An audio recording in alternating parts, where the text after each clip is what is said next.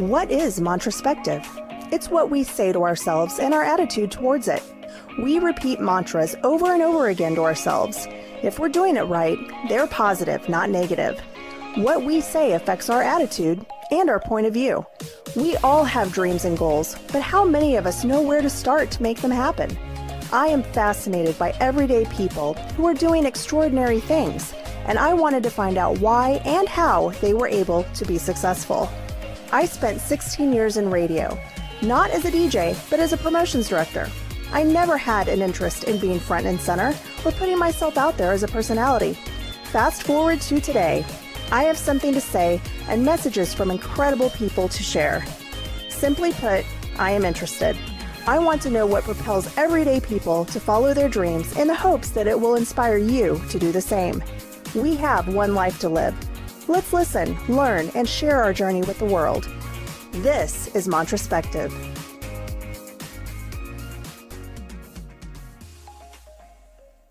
Mantraspective would like to thank our sponsor. If you're looking for a one-stop shop that offers yoga, meditation, Reiki, readings, and various other classes along with being a metaphysical store, check out Mantra in Blue Springs, Missouri off 7 Highway.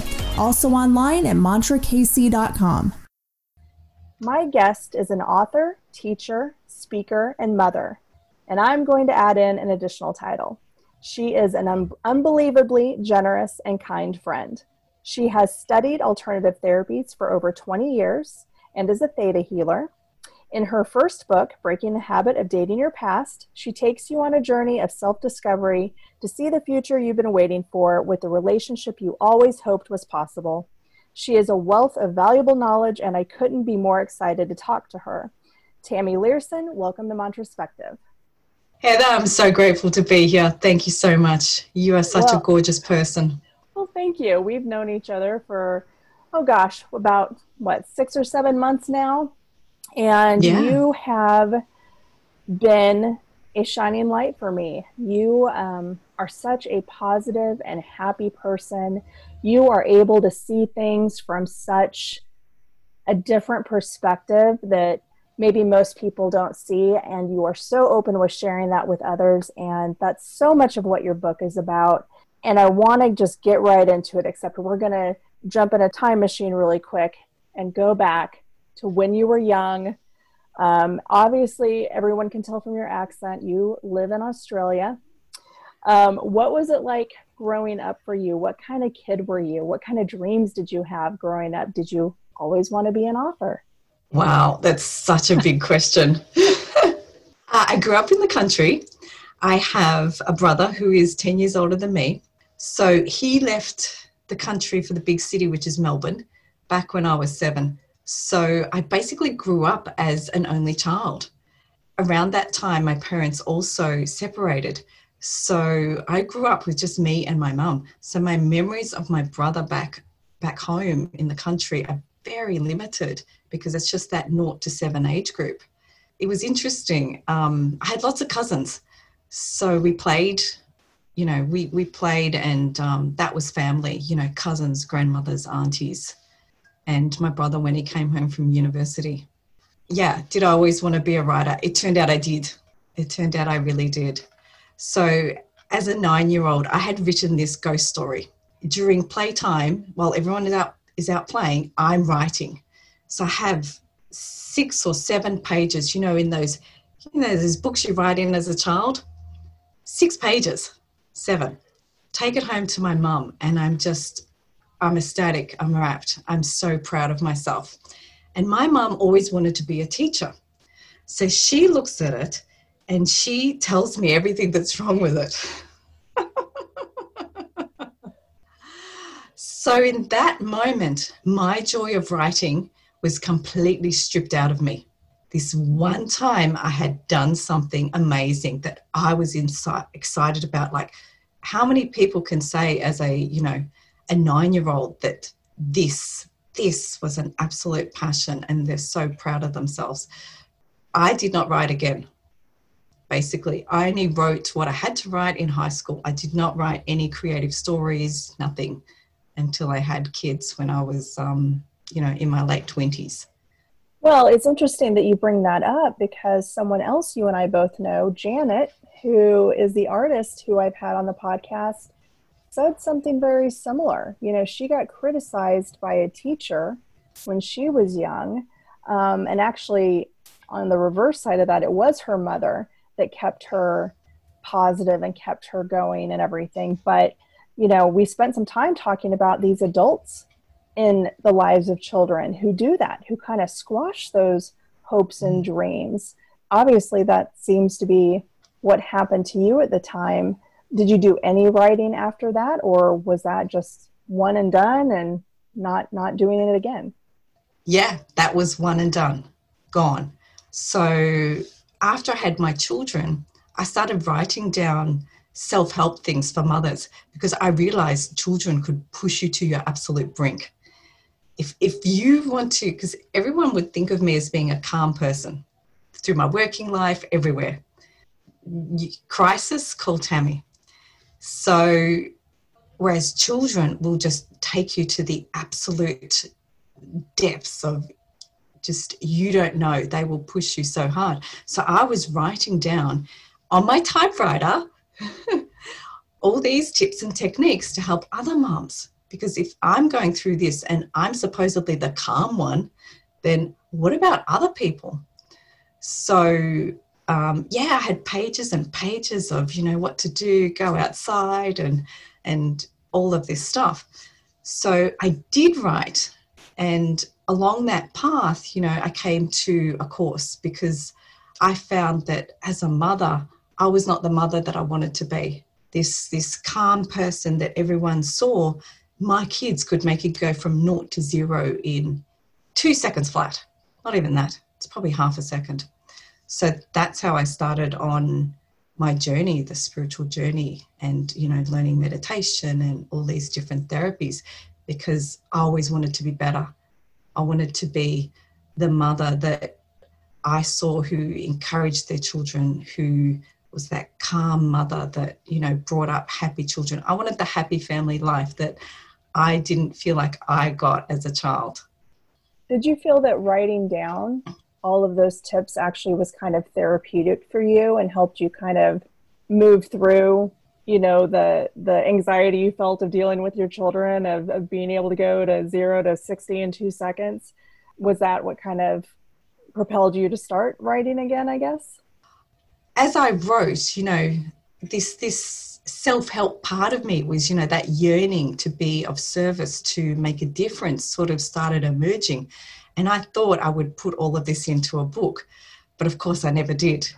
You know, I didn't have the internal, you know, the belief and all of that. I hadn't developed all of that yet to step out, but it was like a dream to publish. So over the years, I kept writing. So every time I learnt something, I'd, you know, get on the computer, because we're in the digital age by then, and, you know, type it all up. So I had lots of notes. So when it came to writing Breaking the Habit, a lot of the part 2 of that book actually came from those things that I had written over the years. The tips and everything that you had written down, and you'd taken all these notes, and over the years, you know, when you started having the concept of writing Breaking the Habit, at this point, yeah. Had you taken any writing courses or anything like that, or were you pretty much self-teaching yourself how to write? Yes. So when I really got I'm putting this together as a book now, I've got my theme, I've got all of the self-help stuff that I'd written over the years. I really wanted to write it as a story so people could read these little stories. I didn't want it to be just a complete, here, this, and this. Just, I wanted people to be immersed in it and really learn from it, from other people's stories. So I went and did a writing course. It was a creative writing course. And through that course, I started writing a fairy tale. And this fairy tale was just the absolute joy of my life. I didn't even realize. I was listening to Big Magic by the author of Eat, Pray, Love. So I was listening to her book, and I'm driving in my car, and I burst into tears in my car And I'm like, what the hell's wrong with me? And I realized, because as she's talking about writing, I always wanted to be a writer. Oh, and it got me right here. So I was writing this little piece for this creativity course. I had no desire to do anything else with it, but it was just really cool. People put their feedback and they're like, oh, I haven't read anything like this for such a long time. And it was just a great course. And when it finished, I'm reading, I was a little bit sad. So, a little character, where I got to the witch and the cottage and the whole thing. And I'm reading the next lot of courses with no desire to do any of them. I'm just reading it. And so anyway, it was a novel writing course, and Spirit literally flashed at me in that moment. And I said, you want me to do this? You want me to write this? And my heart nearly burst. I could have started sobbing in that moment. So I started writing my little fairy tale as a novel. Writing a self-help book and writing a novel are two different things. So for me, sitting down, and suddenly writing a novel, this was totally unfamiliar. I'm out of my depth. I am so far out of my depth, it's ridiculous. I'm just doing it because I've learned that when you get a sign, big sign like that, a sign from the universe, God, Spirit, whatever you want to call it, you go for it. So I'm like, okay, I'm just doing this as an act of faith. You giving me the calling to write this as a novel? Okay, I'll do it. So I did a novel writing course, draft 1 and draft 2, and it was the best time of my life. I had 50,000 words written in draft 1. Draft 2 was where you bring it all together and you make sure that every scene has got its, dramatic ending, that hook that takes you on to the next part. So roll along to novel writing course draft 3. My teacher in that course, she's like my mum, and I'm straight back to the 9-year-old child. And within about 6 weeks of doing that third draft course, the joy of writing has just drained completely from me. Now, this is probably 2 years, because each course went for 9 to 12 months. So I'm in the third course. So I'm a fair way down the track from when I first started writing. And here I am back. I have no joy for writing again. I hadn't linked it at this stage that this was what was going on. 12 months post that, so we're another year. And in the third draft, all I've written is 3 paragraphs. Cannot get over the 3 paragraphs. Every time I sit down, the first paragraph is not good enough, and I rewrite it, and I rewrite the second, and I rewrite the third, and then I put it away, and I come back, and I repeat this. A year has gone by. I said to myself, I need to finish this. This was, Spirit gave this to me to do this. I'm doing it no matter what. So what's blocking me? So this is the important bit. Ask the question, what is blocking me? How can I shift this? Something's going on here. My friend, so I leave that. You ask a question and you leave it. You don't have to get an answer in that moment. So my friend takes me to the races. I don't go to the races. We've got a table and there are these country boys there. So we're talking about the country. I grew up in the country, they're from the country, here we are. And I start telling them about this story about when I jumped in the channel. So as a 6 or 7-year-old, I'm very young because I remember the swimming togs I was wearing. I'm playing with a friend of mine at the Channel Bank. We're swimming. This is like, it's country Victoria. So it's 40 degrees. There are snakes. We're in the country. I would never do that today. I would never let my kids do that. So we're alone as well. So there's 2 kids, no more than 7, are up on the Channel Bank, which is the irrigation channel, which, sends the water to all the crops. And we're just jumping in there playing, swimming, having the best time ever. Anyway, she says to me, if you jump onto the Channel Bank, it is the best fun ever. You go down and it's like whoosh. So she jumps in, whoosh, under the concrete bank. So that concrete bank would be, I don't know, 1.5 meters. So that's like 5 feet or something. And it's however wide the channel is. So the channel's quite wide, especially when you're only that age. So she jumps in whoosh, she pops out the other end. She's laughing. It's the best fun ever. So it's like, come on, Tammy.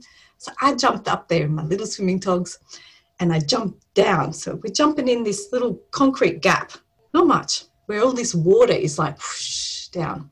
So I jump in, whoosh, just like she said, best ever. Except I don't come out the other end. I come out and I'm under the concrete bank. And I feel the pitted, so that the pits in the concrete. And somehow I say to myself, okay, you're going to have to push yourself out of this. So I use my hands to push myself forward.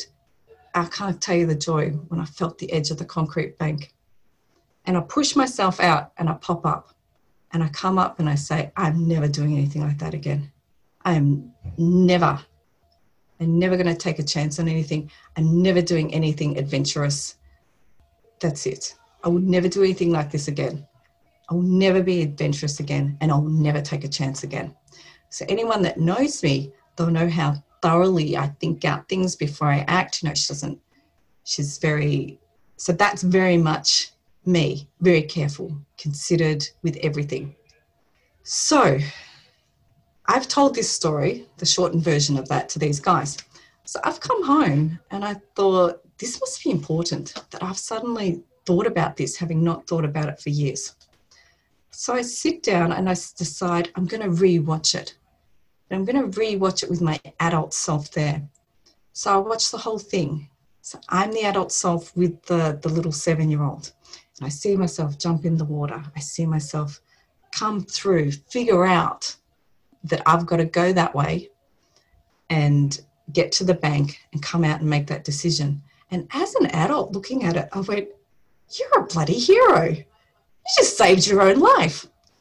Concepts that as a child did not even consider. And the whole 30 years or however long it's been since that incident, 40 years, never even thought about, oh my God, I saved my own life. I could have gone the wrong way. I could have panicked. But in that moment, I found my way out. So I thought, well, how about if that was the thought I had when I popped out of the water? How about when I came out of the water, I jumped up and went, yippee, that was the best fun of my life. Do you know what I just did? I just saved my own life. I went there and I felt the concrete and rah, rah, rah.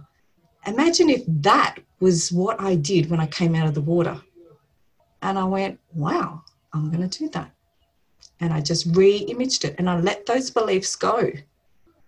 I've lived those beliefs, the old beliefs that say I don't take a chance, I'm not adventurous, I'm not doing anything that's outside my comfort zone. I just let them all go. Release them. So I felt them lift off me and I thought I'm going to bring in new beliefs in that moment.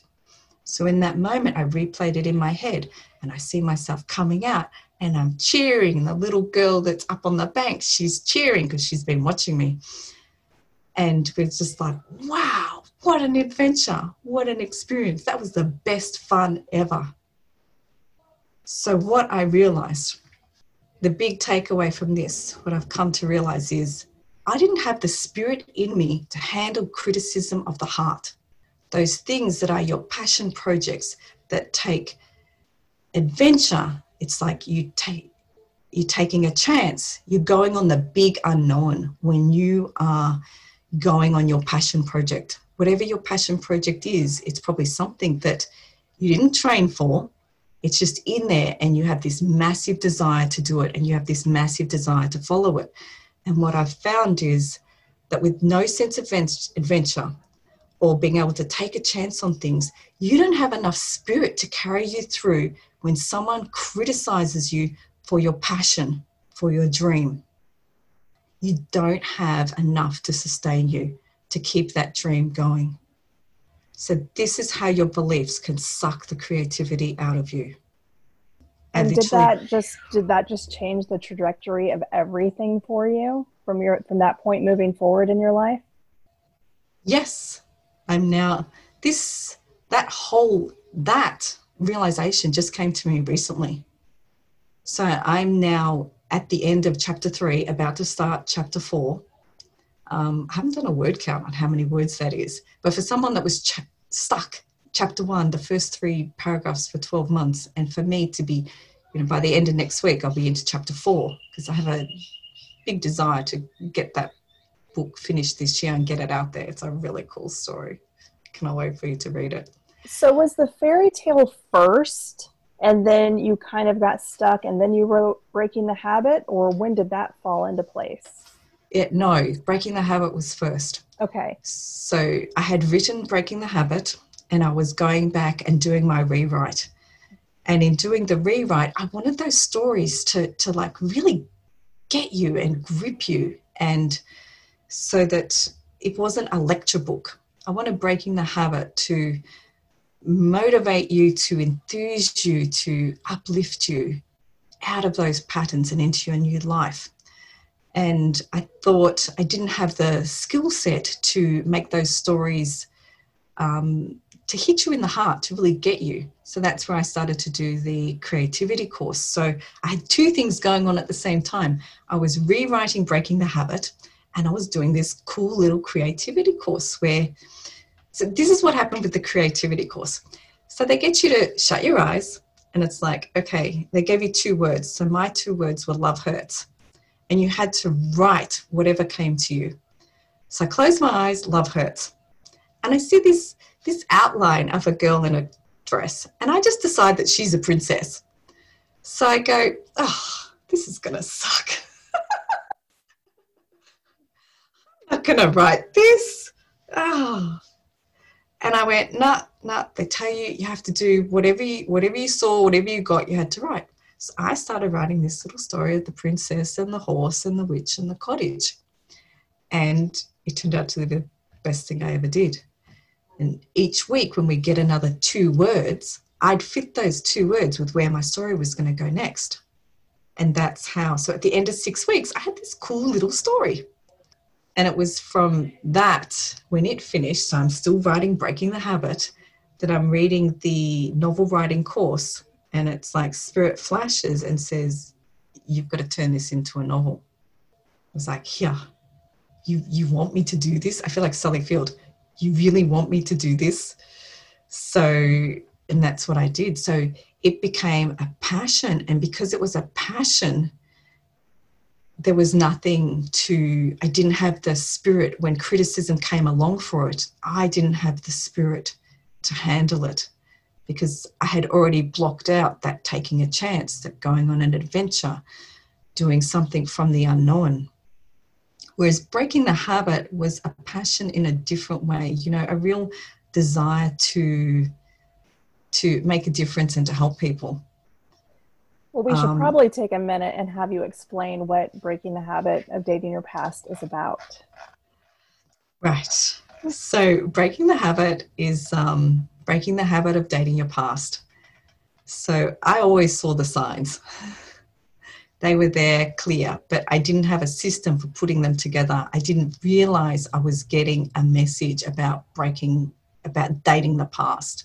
I could see that, this one represents my dad and this guy represents my mom. And I had all of these insights the whole way through my dating life. So it wasn't until I broke up with a particular boyfriend that it would all came crashing down. And so I was like, right, what is it here? There are signs. We use all our senses. So we are the being that lives within here. When you say, who am I? You don't go, this is me. And you don't go, this is me. It's, this is me, the being that lives within here. So your senses of, you hear, you feel, you see, you touch, they're all out there when you meet someone. So you hear, they tell you what you need to know. Internally, you may get a reaction, shock. And shock, I've found, is a sign or a warning that your values are being violated. And knowing, an inner voice, an inner voice might speak to say that I would never do that. And then we see, we might come across people out and about who will give us a warning about this person, or our jewelry will break. And then our body. Suddenly do we have sleep problems, anxiety? I used to get anxiety driving to my boyfriend's house. If that wasn't a sign. So yeah, it was the 5 signs came out of that. They tell you what you need to know: your reaction, your inner voice, the universe, and your body. So I found that if you realize that these senses of yours are all picking up clues from this person that you meet. So I met this guy, and it was a lovely guy. And we're on our second date, and we're laughing. And then he tells me that he's taken a kickback on this particular job. In that moment, I was shocked to hear that. And it was a couple of days later, like, I'm not sleeping well. I'm waking up at 3 a.m. I'm like, why am I waking up at 3 a.m.? And finally, it dawned on me, oh, he broke your values. So, and I've learned that anybody that breaks your values, when you get that sign and it's shock, that's a major sign that whatever that's broken your values is coming into your life. And we don't have our values tattooed to the top of our head. So it's in those early dates, chatting over coffee, or at the moment, you're chatting over some kind of social media app. That's where you're listening out for those signs, and that shock is a major one. So they tell you what you need to know. You hear something and you've heard something, because that disturbs you. And in the moment, it might disturb you for a second, and then you keep going on, you're having your glass of wine. But later on, when you're at home, that thing he said, it's still in your head, disturbing you. And your reaction. So the second thing is, what was your reaction to that? Yeah, it shocked me. I would never do that. That's a major. So if it's bungee jumping, you would never do that. That's not going to damage your life. But when it's, he's maybe been violent with a child, or maybe he's got a gambling addiction. Maybe he's been violent with someone else in his life. These are things that can, severely damage your life, and you don't need them in your life. There's someone out there that has the same values as you, based on love, living with joy, who will uplift you to the life you want, just as you will uplift him to the life he wants. And together, you build this life together. Well, you obviously learned this from a lot of your own personal experiences and from knowing friends and family and seeing what they've gone through. Why was it so important for you to share this knowledge through writing this book? Yes, so it was bad enough that I saw my life repeat and come undone. I watched my daughter start to repeat my life, except she repeated my life in her version with guys that were more on the edge than mine were. These guys had more violent tendencies, and so I saw that danger, and I felt for her, and I saw her friends and her girlfriends, and I could see them, going on a similar path. So I really wanted to get my book out there to these young girls to make them aware of, here are the signs, so you can, if you meet someone and it's like he broke up with his last girlfriend over text, and that's the worst thing you find out, well, yeah, you can live with that if he breaks up with you via text. But when there are these other things that can destroy your life, if these girls just knew those first signs, if they knew to trust their inner wisdom, if they could see how they were all connected, maybe they wouldn't have to spend all those years living those lives of, depression and sadness. I remember I used to walk around the house and I used to say, I've never been this sad before. So I wanted to get to those women, to get to those girls before they got to that spot, and maybe they could learn the lessons, and maybe they could learn that by following your own inner passion, you can carve out your life, and through that passion, you can bring in the partner, the boyfriend, whoever, who supports you and who holds your values and is going to take you on an uplifted path. Well, I encourage everyone to pick up the book and read it, because it's beyond just romantic relationships as well. You can utilize a lot of this information, even in the workplace and those type of relationships, and things like that as well. So it's powerful. It's powerful. And you certainly did the legwork yourself on a lot of it. And you share a lot of stories and a lot of anecdotes and everything. And, I kind of want to get into the process a little bit of it too. How long did it take you to write the book?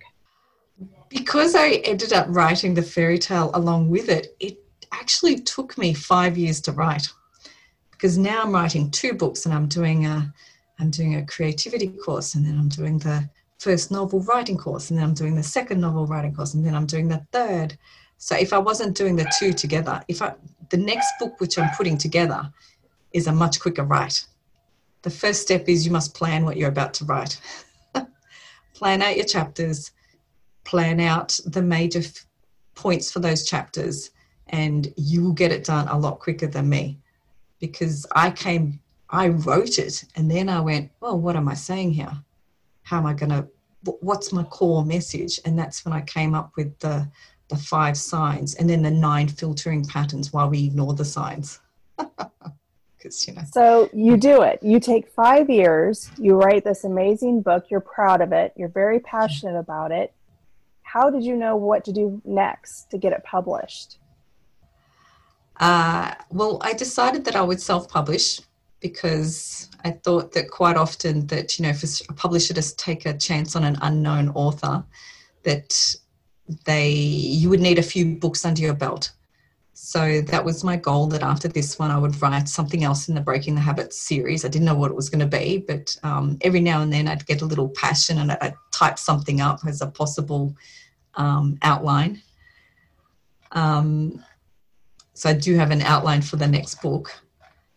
And I self-published. So I got myself a cover designer and a layout expert, and I found myself an editor. So she was an editor for, she mostly works with like universities and places like that. And yeah, it was like, sent her the first draft. She came back with all her notes.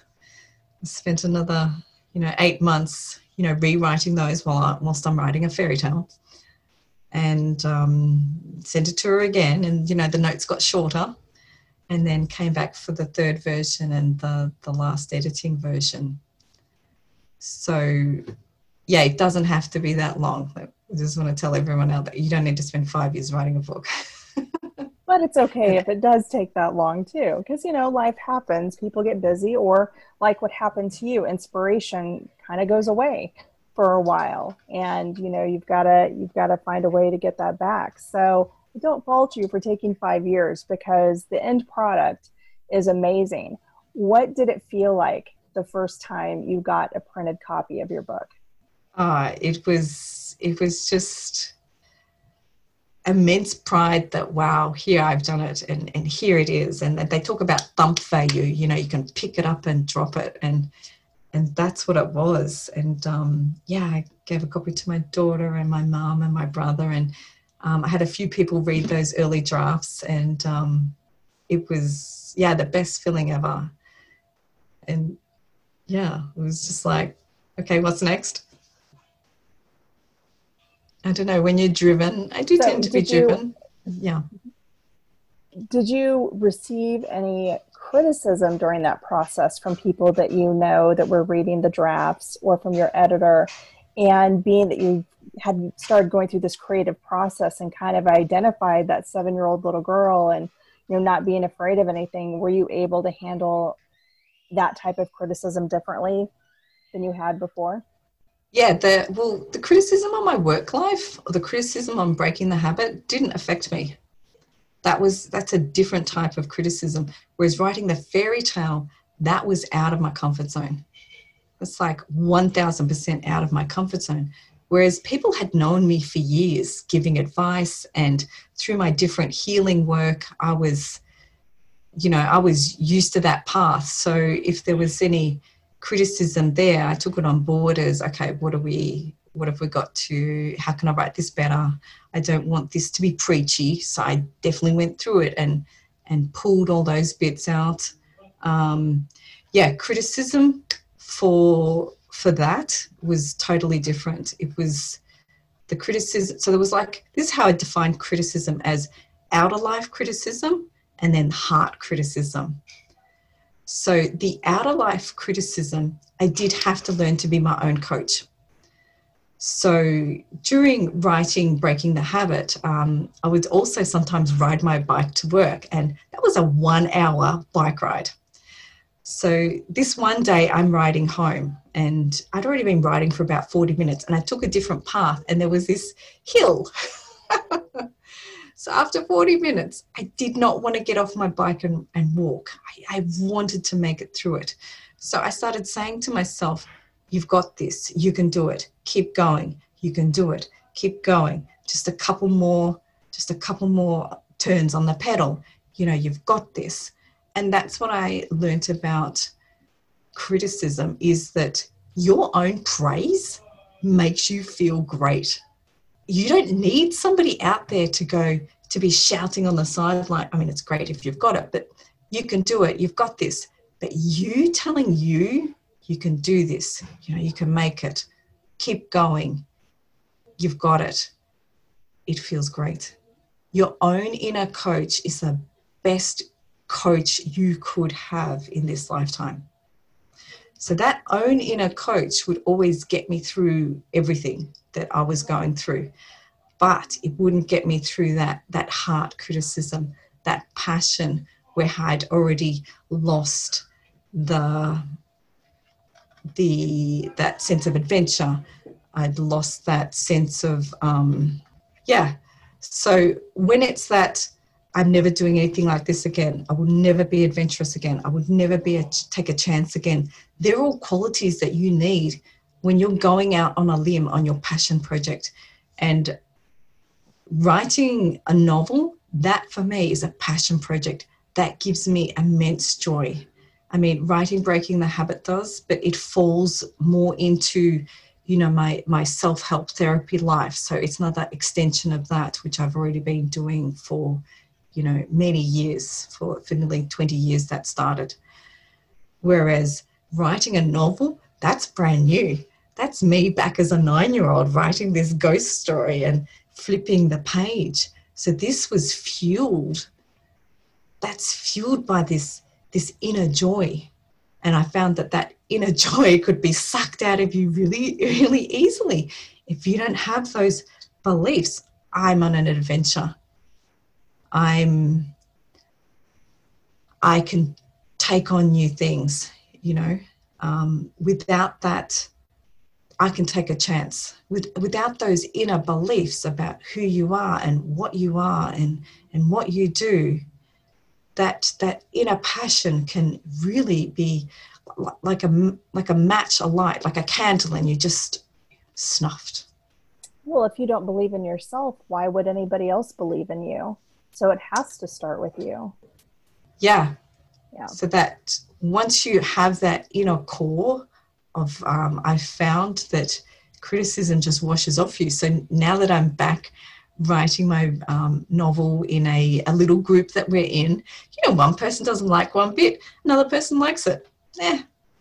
So it's like that criticism doesn't faze me anymore, because I've got that sense of adventure back. And this book is an adventure, and it's a great adventure, and I'm really enjoying it, and I cannot wait for it to be out there. I can't wait to read it. I would love to see a draft one of these days. You've been talking about it for months, and you've given, some examples, some descriptions of it, but you've kind of kept this one a little close to the chest. But when you talk about it, you light up like the plaza lights here in Kansas City. You get very excited. So I know it's going to be fantastic, and I can't wait for it to come to life. We've already talked about it being made into a movie because I will be on the red carpet with you. So, whether it takes another 5 years or another year, it doesn't matter. It's going to be amazing. Oh, it's close. It's close. Good. Late this year, there'll be something out ready for, this year it'll go to the editors as a full draft, and it might be another 6 months or so getting that back, but this book is written and will be out there I'm going to say by the next time you're on the podcast, we'll be talking about that. Correct. Well, where do you find your inspiration now?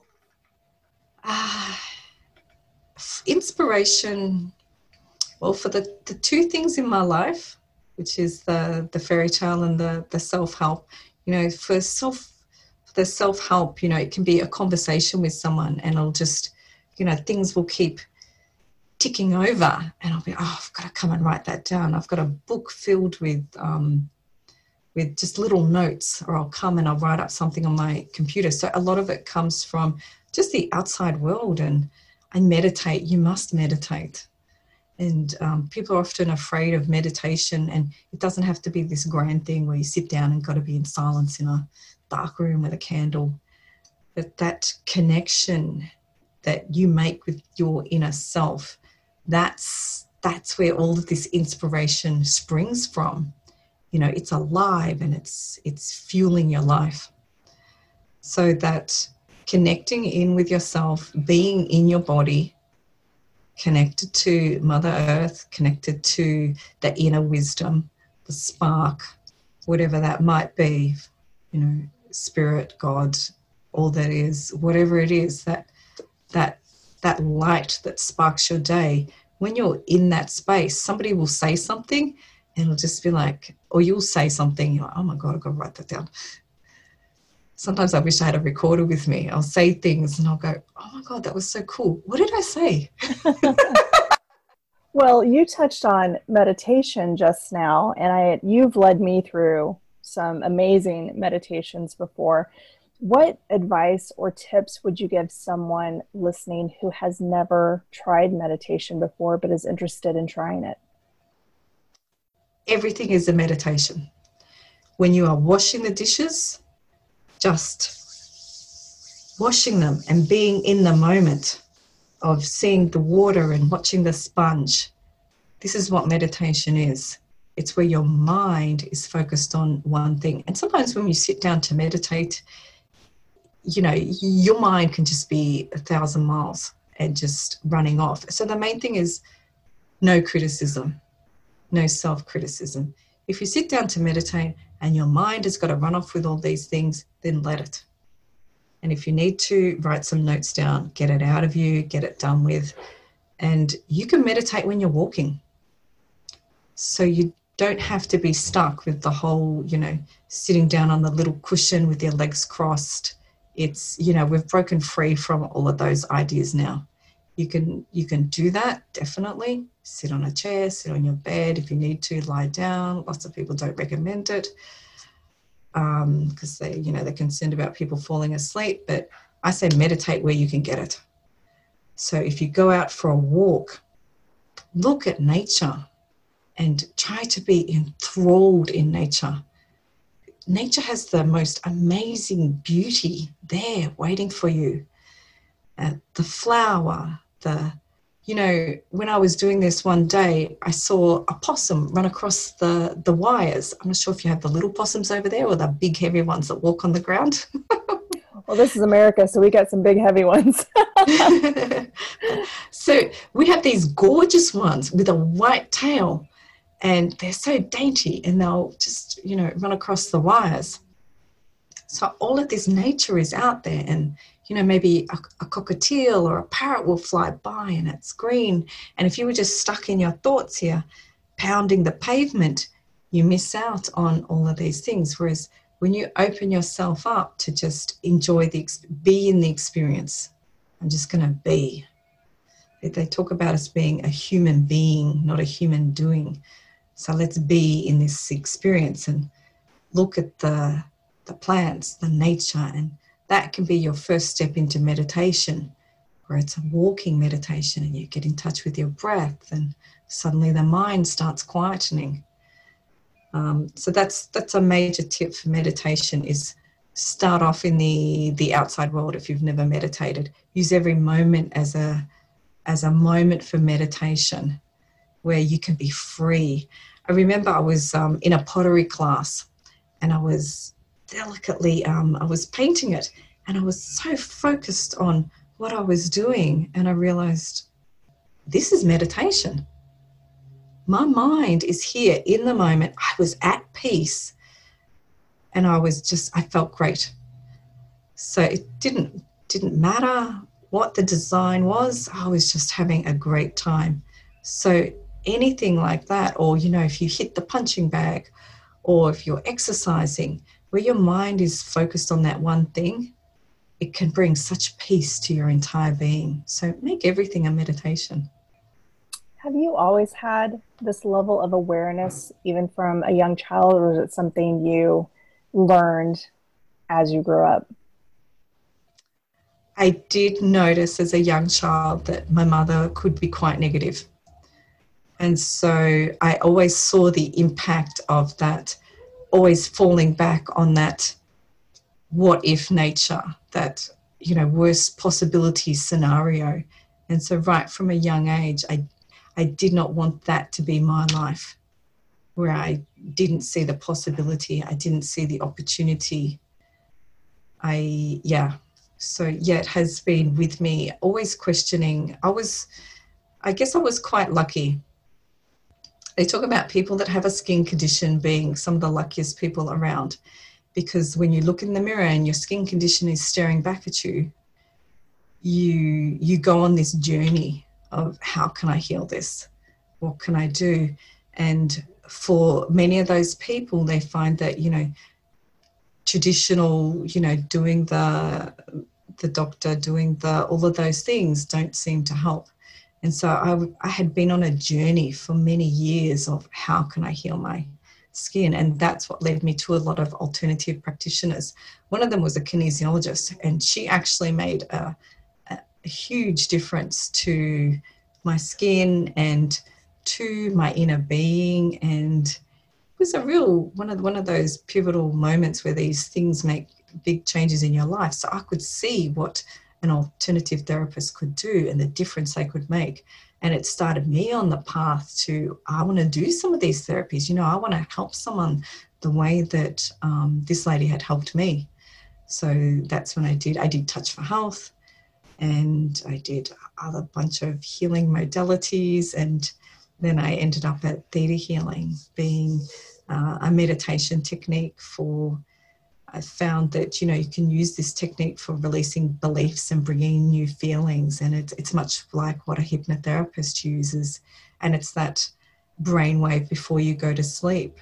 So that's why when I re-image all of these things, you know, seeing myself in the channel and all these different things, I'm in that theta brainwave space when I'm watching it. So I'm watching these beliefs release, and then I'm bringing in the new ones and the new feelings, and I'm experiencing them in that moment. So there is a state that, you know, you can bring yourself into from meditation to allow the brainwaves to assist you in changing your beliefs, changing your thoughts, changing your emotions. I wish everyone could learn that. I know that you are helping me with that a lot, and it's life-changing. It's realizing you don't have to hold on to, in some cases, lies you've told yourself for years, that you've just come to believe is the truth, and it isn't the truth. And it's very powerful when you're able to realize it and you're able to let go of those things. Your life shifts and takes a new direction. And I think that could be powerful for a lot of people that are in a place where they feel stuck and they don't know how to move forward. You know, it's looking back on your entire life and recognizing those moments and those things you've told yourself and finding the ways to let them go. So, you know, I have you to thank for that with my life. You've been a pivotal person in my life to help me get past some pretty big events. So you are definitely a healer through and through. And I appreciate that about you very much. And, you know, and you can see that through your writing and everything too. You see how much you care about people and you want to share this knowledge. Your end goal is just to help other people. That's what I get from you all the time. Would you say that that's kind of your mission in life? Yes, absolutely. My mission and what drives me is to uplift humanity And at the moment, that uplifting humanity is through uplifting and changing women's lives. As we change our girls out there and our women out there, they interact, they have children of their own, and everything starts to shift. And what I've found that you as a mother, you know, we nag our kids and we think we're doing the right thing by telling them what's wrong with them. And, you know, parents tend to be quite brutal at times. But what I've found is all in the name of, you know, I'm trying to help you. But what I've found is that as you shift and uplift your life, your children shift and uplift. Their lives change. So you don't have to be the nagging parent. This just naturally occurs through them seeing the shift in you. And that shift in you will be the slight way you react to things, and the change in you and what you're doing.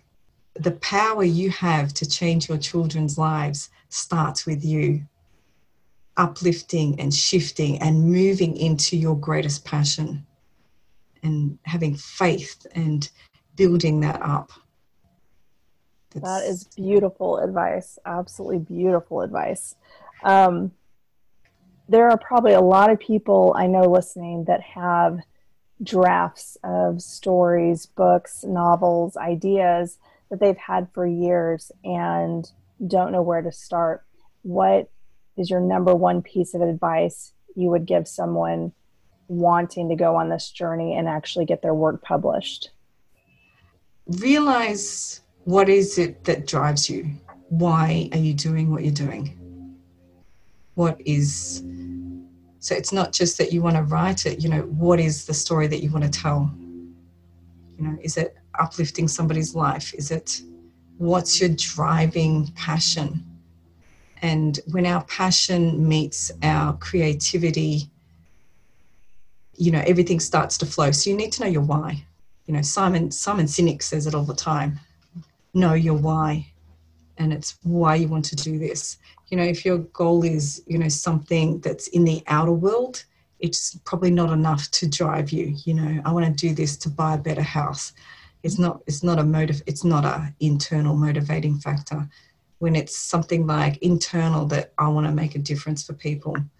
I want to, you know, see whatever it might be, bring joy to people, you know.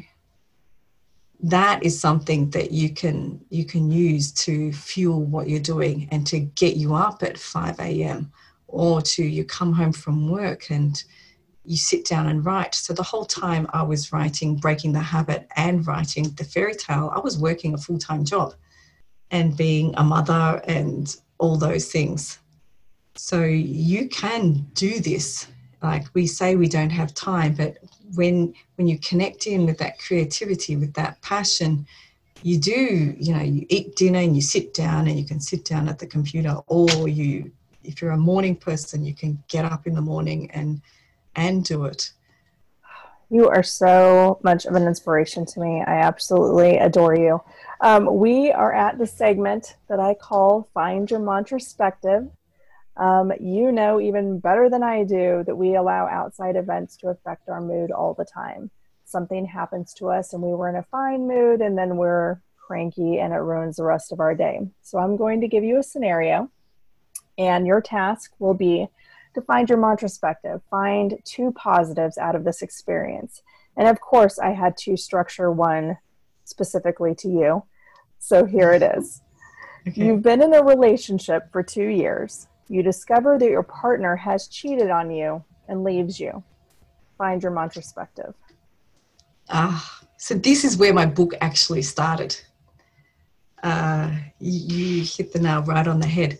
So I wish I had the pages in front of me open. So I started writing, great, now that he's gone, you can start meditating. Great, now that he's gone, you can get back to your writing.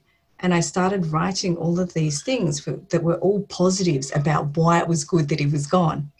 And then I started writing down from my girlfriend's point of view. Imagine their voice coming in and the universe coming in and going, fantastic, he's gone. Someone better's coming in. Someone better's, and I would do it in these different, you know, I had this imagining of these different voices coming in.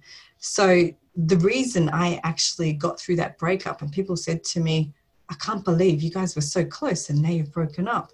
And the reason I got through it was two things. Was that one, that fantastic, there's something better coming here. This is for the good. It's for his good and it's for my good. And the second one was gratitude. And I was so grateful to have had him in my life for the past, 14, 16 months, whatever it was. I was so grateful for the tap he fixed. Just the little things. I was grateful for, how he made my kids laugh and all this wonderful stuff. So that gratitude tapped me into joy and back into joy. So that gratitude is truly the best. It takes you out of your mind and puts you back in your loving heart. And your loving heart is where your wisdom and your passion lies to go out and create the life that you wish to lead. Do you do a gratitude journal? I know a lot of people do those. I have one. I'm not faithful with it every single day. Or do you just mindfully every day, say your gratitude to yourself or out loud? Somebody did send me a journal. Funny you say that. Wonder who that was. It turned up in the mail one day and I was immensely grateful to receive that. It was a beautiful gift out of nowhere. But yes, I have them pinned on my board. I have my board behind me, just over there, and I'll read them in the morning. I don't tend to, when I get out the journal, I will write down what I'm grateful for, but it will fuel your day if you can, especially if you're in that space where you need that upliftment. Gratitude will bring that to you all the time. And I try to be grateful in every moment. If I see someone successful, I'm like, wow, I'm really happy for you. I'm so glad. It's the best thing. Jealousy will just suck the life out of you. So if you can be grateful, gratitude is a multiplier. So I guess I practice gratitude in my every moment of every life. I see my grandson here and I see my daughter here, and I'm just so grateful that they're here, and we've got the opportunity to have this experience together. So yeah, be grateful in every moment, every second, and you'll find that your life just shifts with everything, because you view things differently. So we can view things through this particular lens, or we can view them through a different lens. And one lens brings us joy and the other one drags us down, and it sucks the life out of us and it sucks the creativity out of us. So if you view things through this lens of gratitude, it calms you down. You feel great. People just love being with you because you have this attitude, and everything flows from there. I'm going to say it's a life thing. Do it every second and you will just find immense joy. It becomes a habit. You don't even realize you're doing it. You're just grateful every second and everything becomes a joy. Absolutely. I couldn't agree more. I have one final question for you. What mantra do you say to yourself that keeps you going? I have two mantras, of course. Okay, perfect. So one is for getting out of a crisis and one is for remembering who I am. So the one for a crisis, everyone can use this. There's a way through this. I just don't know what it is yet. And then I will say, thank you for sending me the solution to resolve this for everyone's highest and best. So that's my little mantra when I've come across an obstacle or something I don't know at work and I'm trying to find a solution for. That's my little mantra. You know how you can get stuck in these things, and you just, quite a few times in my day job, I've come across that, I'm Googling. One time I was on a software project and I virtually had to teach myself how to use this software. And so eventually I got up and I went, there's a way through this. I just don't know it yet. Thank you for sending me the solution. And I went off and I went for a walk and I came back and Googled the right answer there, and then I tell you, it's the best thing ever, that little mantra. So, and the other mantra is to remember who I am. I am love, I am light. I am love, I am light. I have access to the wisdom of the universe by going within. And it's just remembering to pull back to the internal self and who we really are. We are beings of love. This is our nature. And it's stripping away the outer layers that have blocked that inner love to ourselves. And this is what I found that we're seeking and we're searching for in this lifetime. We seek for love outside ourselves, but the love we seek is within ourselves. And when we get back to that love, we stand in the power, in the energy of who we are. And you can start being the owner of your life from that point onwards, when you are back knowing that you are love. This is who I am. I am the loving child of the universe. And then you start to realize everyone else is. They're all just aspects of the same creative spark. And so we stop seeing everyone as them and us, because we're told from a very young age, beware of strangers. It's the first thing we learn is stranger danger. And we continue that throughout our life, that everyone who's different to us must be a danger. So it's coming back to this core of who we are and realizing that's actually who everyone else is. And when we meet everyone else, if we release the belief of who we think we are or who we think they've done, we allow them to show up in their moment as their highest and best. So it's like if you walk into the workplace and you might have difficulty with a particular person, if you notice, you're probably walking in saying, them again, and they're going to harass me as soon as I sit down. So you've already got this stuff going and fueling who they are, instead of, what if I go in today and ask, how can I help them? How can I make their day be better? And I release all this baggage about who I think they are and what I think they're doing. And I just go in with that. They're who I am. They're the loving being, and they just want to be happy the same as I just want to be happy. They want peace. I want peace. So I'm just going to go in with, how can I make your day better today?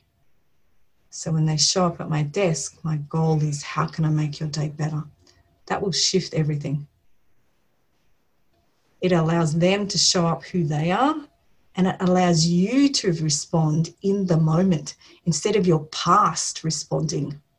So we're always responding from our past. And I guess that's why the book's called Breaking the Habit of Dating Your Past. It's breaking the habit of repeating your past in every second of every moment of your life. I hope everybody appreciates the amount of wisdom Tammy just dropped on all of us. I couldn't think of a better way to end this podcast than everything you just said. I am fired up and ready to go take on the world right now. So, Tammy, thank you for talking with me today. You are someone who I truly believe will change the world with your messages of strength, hope, and love. I encourage everyone to read her book, Breaking the Habit of Dating Your Past, which is available on Amazon, at Barnes & Noble, and on Tammy's website, which is www.tamlearson.com. Just check out the Montrospective social media pages or the website for all that information.